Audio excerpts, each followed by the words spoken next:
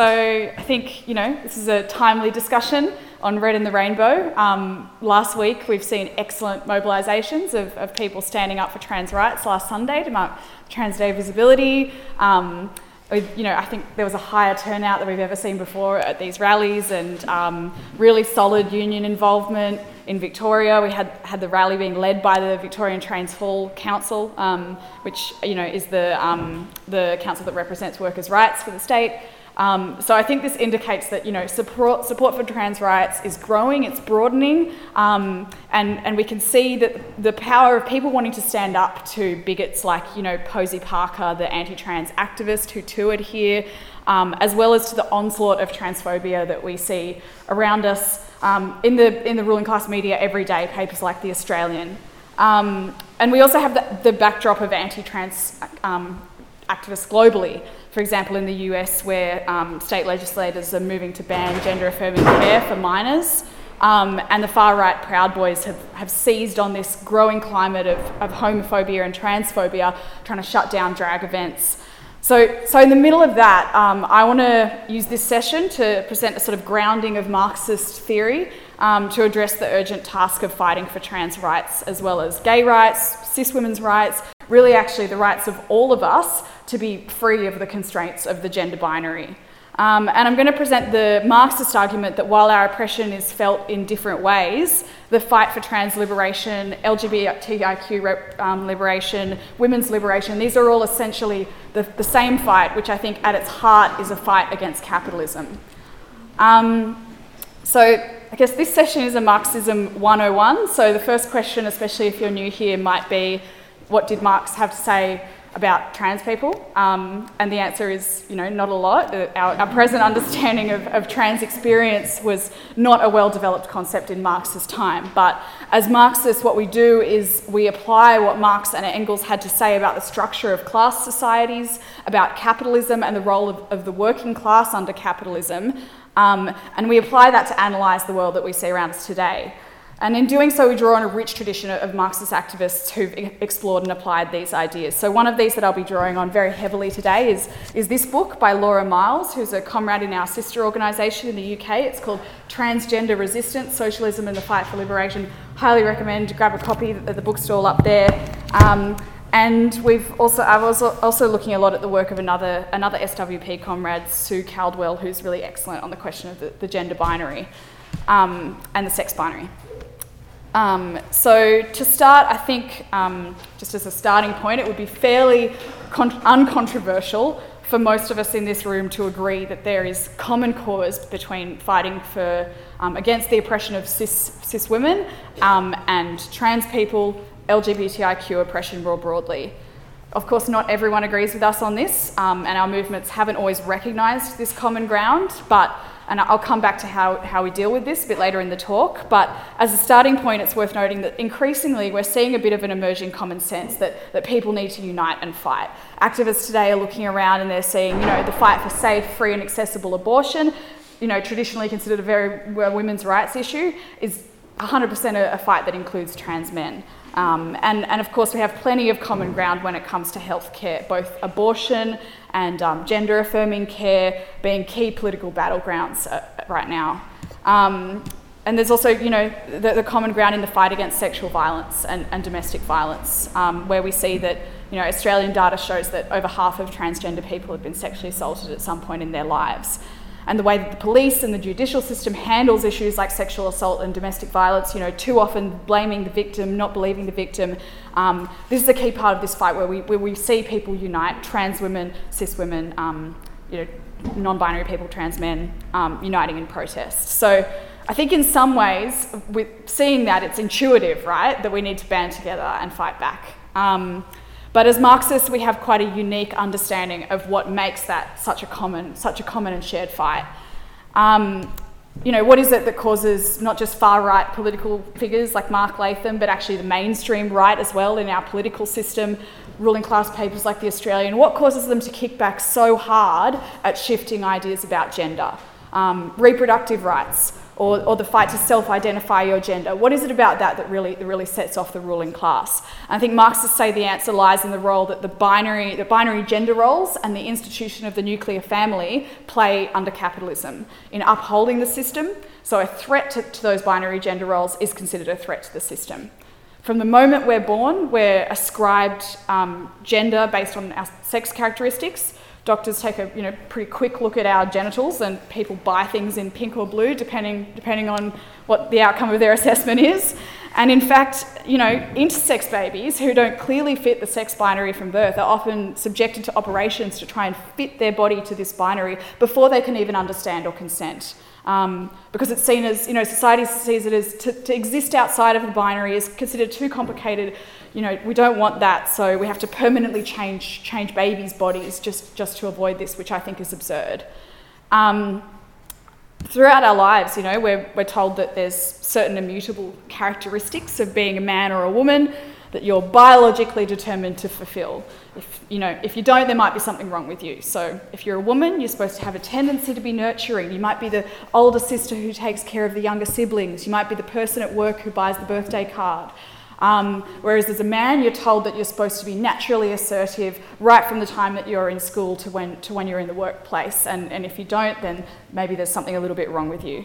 So at every stage of our lives, those roles prescribe us certain behaviour and ways of understanding ourselves, a lot of which are frankly nonsense and very, very damaging to our emotional and physical well-being. And while some people try to raise kids in alternative ways or decondition themselves from these things, it's hard to get away from these ideas. It's a very noble goal, but you're running up against a society that's constantly reinforcing those ideas. So Marxists say that ideas like these, they don't come out of thin air. They come from an interaction between us and the conditions of the society that we live in. In pre-class societies, for instance, so say hunter-gatherers, sure, you might have had men and women doing different work, but the evidence doesn't necessarily suggest that those differences were bound up with oppression. So women might have been the ones carrying the babies, but taking on this role in reproduction wasn't necessarily considered inferior to any other role that there is in that society. Socialist Chris Harman described this in this way. He said, "Missing was the male supremacism, which is too often assumed to be part of human nature." So without wanting to essentialise or speak prescriptively about Indigenous cultures here on this continent, we often hear about Aboriginal women's business and men's business talked about in this way, that there might be differing roles, but there's not necessarily the case that one of those roles is subjugated. And we know that there's a significant history as well in Indigenous cultures right here in Australia and around the world of people living outside the gender binary without that necessarily leading to them being persecuted or oppressed. So I think you've got to look at the way that class societies emerged to see where that oppression came from. In much of the world, as class society did begin to emerge, agriculture developed, more children were needed to work the land. There was increasingly a dominant class with an incentive to control the reproduction of a lower class.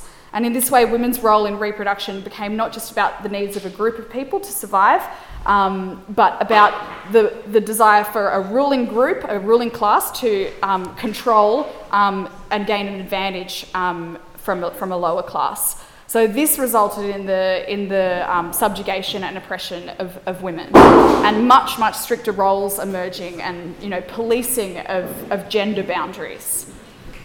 Then, with the development of capitalism, we saw huge changes in the material conditions of societies. Workers were pushed together into cities that actually started to erode these gender boundaries. Women and children are increasingly working not just in the home, but in factories, in mines. Workers are beginning to unite together in the beginnings of the labour movement to push back against the brutality of their working conditions. And in all of this, you can see that people are pushing up against those strict gender boundaries, and they can start to break down. Women not so much occupying the private sphere of the home, but in the workplaces, and the boundaries are shifting. So the ruling class has their eyes on this because women's role in the home is economically very important to them. Women take care of all the reproductive labour, producing the next generation of workers, as well as the domestic labour, caring and rearing the next generation of workers. And so the ruling class says, hang on, this isn't good, all this gender mixing, and it imposes strict moral ideology, ideas that are actually already quite popular among the wealthy sections of society, about the role of women, about who you shouldn't have sex with, marriage, sexuality. Ruling class pushes those ideas onto workers. So this is how the institution of the family becomes a tool that's used to keep the working class under control using strict binary gender roles. And I think it's still the case today, even with women being workers, we experience the double burden. So the unpaid labour in the home on top of having to do your job. And capitalism uses those ideas to get an awful lot of free labour out of us, actually, telling us that, it's natural that you're more caring, so you can do all this work in the home. Because you're born this way, rather than actually the state funding childcare, education, and caring for people who need it. So I think this is why the gender binary is so pervasive in our society, because there's a ruling class with a vested interest in keeping it in place. Laura Miles, in this book, writes that despite many more people now living in single-parent families or alone, this doesn't alter the basic fact that the nuclear family and the ideology promoting it remain the ideal in modern capitalist societies. Transphobia, as part of the oppressive ideological justifications, serve to maintain heterosexual social order, family values, and norms of appropriate sexual and gender-expressive behaviour. So in other words, the institution of the family serves to constrain and limit the people who can and do try and fit and live inside that mould, and it also punishes and marginalises the people who live outside of that mould in order to live their authentic lives. And yeah, I think, for trans people and anyone who doesn't identify with the gender they were assigned at birth, the constant onslaught of these gendered ideas in our daily lives can be deeply damaging. I don't think I need to read out the mental health stats. I think we all know them about the sorry state of mental health for trans youth, and the really quite scary statistics around self-harm and suicide. But even for cis people, those of us who do identify with the gender we were assigned at birth, take a moment to consider what your life might be like if you hadn't spent that whole time steeped in these gendered ideas about how you're supposed to look and behave. Let's take the focus that the right wing likes to talk about. Let's think about kids for a second. Kids today are facing an absolute onslaught of damaging ideas, and it's not what the anti-trans lobby wants to tell you being taught, gender in schools. It's actually that they're taught if you're a young woman, your body is a commodity to be sexualised against your will. You should have the perfect body, don't be too big, don't be muscular, don't speak too loud, be bossy. Or if you're a young man, you can't show emotion, you can't cry. Think about how much trans kids, as well as cis kids, and everyone actually stands to benefit from a world that says nothing about your body or the way you talk or the way you present tells us if you're enough of a man or enough of a woman. That's for you to tell us. So this brings me to an important point of difference in how Marxists analyse oppression. I talked before about how there's a bit of an emerging common sense that we have a shared fight between oppression of different groups. So cis women, trans people, and so on. For a lot of activists, this comes, I think, from a standpoint of intersectionality politics. So from seeing that, you're fighting oppression, I'm fighting oppression, this oppression intersects and crosses over and intertwines, so let's unite together. But Marxists say that it's not just that our oppression crosses over, it's that it's actually one and the same. The source is the same, capitalism and the institution of the family, and the ways it hits us are felt differently, but they're connected. The way that we experience the gender binary. And most importantly, the thing that we're fighting for, which I think is the overthrow of the system and the withering away of these constraints, that benefits all of us. So I think the way I like to think of it is, together we're not just digging out all these different weeds of gender depression that are growing all around this garden, but that we're actually all sort of digging out the roots of one big tree, which is the, tree of capitalism. So I think it's worth saying as well, we do understand it as a fight of the oppressed versus who benefits from that oppression. But many people talk about, a woman oppressed and man benefiting from that oppression. Trans person oppressed, cis person benefiting from that oppression, and so on. But Marxists say no, it's actually all of us as the working class oppressed versus the ruling class, the small minority who hold the wealth and the systems of production who are benefiting from our exploitation, which the gender binary props up. So with the time I have left, which is... Yeah, we're good, 12 minutes left. Sweet. Now, with the time I have left, I want to go back to this point that not everyone agrees with us, and how do we change their ideas? I think Marxists have a unique perspective on this as well, which can help point the way forward for how to fight trans oppression and all sexist oppression. Not everyone agrees with trans rights, whether it's those who don't believe that you should have a say about your gender at all, whether it's those who say it's all nonsense woke ideology, or, dedicate an absurd amount of time to focusing on what bathrooms people are allowed to use, or campaigning against gender ideas in schools. And not everyone saying those things is our enemy. Some of them are the people we stand beside on a picket line, or the people that come to a refugee rally, or our families at the dinner table. And that's because people absorb all kinds of sexist and transphobic ideas because we live in a class system, and as Marx says, the ruling ideas of society are the ideas of the ruling class that are handed down. But this is not to play down the extreme harm, violence and more that's done in the name of those transphobic ideas and sexist ideas. As socialists, we often talk about, the sharp end of the stick, and I think it's the same stick of gender binary ideology that's harming all of us, but trans people are really suffering the most harm from it right now, and queer people in general. So Laura Miles writes in this book that by their very presence, trans people stimulate a fundamental angst about the almost universal assumptions people continue to hold dear about gender and sex binaries, about what we mean by being a man or woman or neither. But this doesn't mean that people are bound to be transphobic because of these assumptions. People aren't bound to be sexist because they're a man, they're not bound to be transphobic because they're cis, they're not bound to be racist because they're white. They get those ideas handed down from the top of society. And the crucial point about that is that ideas can change. When we rally, protest, campaign, unite in struggles for our rights, this process can drive a wedge in the ideas of the ruling class that can completely reshape the ideological landscape. The changes we've seen in ideas around gay rights is a clear example of this. The ruling class in Australia never simply, turned around and said, well, we'll back off gay people. After decades, criminalising homosexuality, spreading ideology that homosexuality was a disease, decades where the vast majority, unfortunately, of ordinary people absorbed these ideas and in the name of those ideas ostracised their own family members.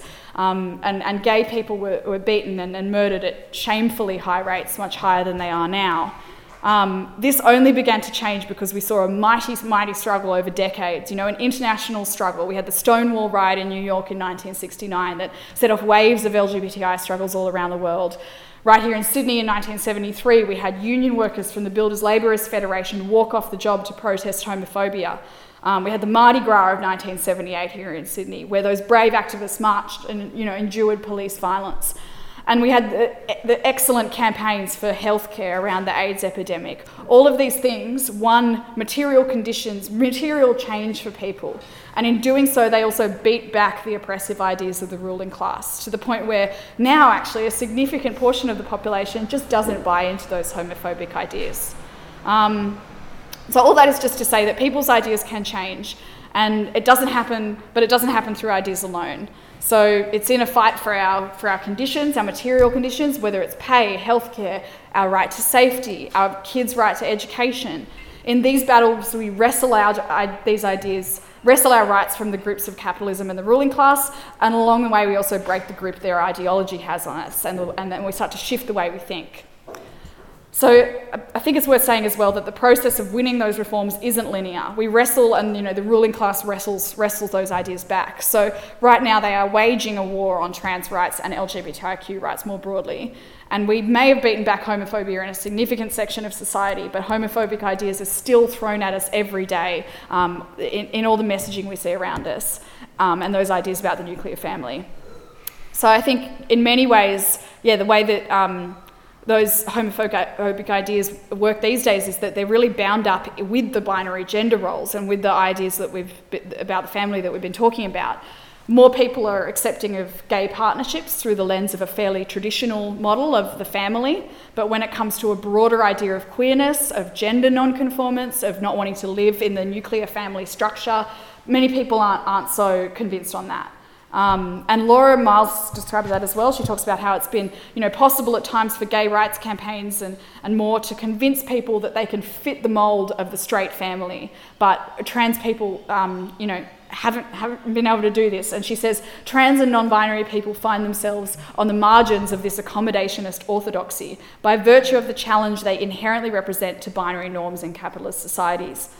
So I think, in this sense, the fight for trans liberation is a very clear case for revolution over reform. To actually win, to not just push back on these little parts of the system, but to actually win, we need to rip out the whole tree that is capitalism. Because, these reforms, they win us rights, but overthrowing the system can actually win us liberation. And I think there's plenty more to discuss about how we fight for that liberation. As solidarity members, we do this every day in the movements. I think there's excellent examples going on right now that we could talk about with the fight for gender affirmation leave that's being led at universities by trans activists in their union, which I think is painting a powerful vision of how workers' rights and trans rights are actually intertwined. And I think that's a vision that can, win more and more cis people to the fight for trans liberation. I think it's also, the work our students did under the Morrison government, with many of them high school students, organising rallies of young women against the sexism of the system and against sexual assault in schools and the simplistic, dismal state of sex education.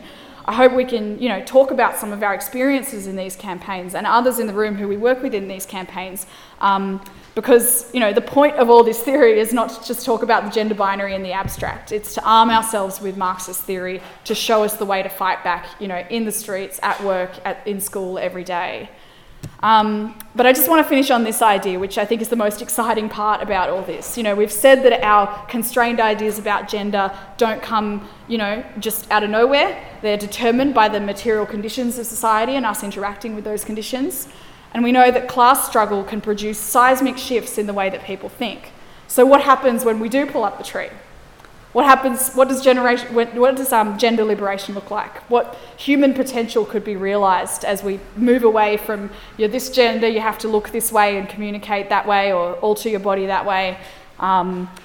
Love and care for people around you in only this little particular way. The ideology of the nuclear family, which tells us that all our potential for love and care has limit and has to be put into this little box of these three people that you live with. So I think, imagine the potential shifts in how we love, how we see ourselves, how we inhabit our bodies, when those walls start to break down. So it doesn't happen overnight, but as the system changes, these things have the potential to change too. And I think we can see this as a really beautiful open question of what the future of gender without capitalism even looks like, which I think is a future worth fighting for.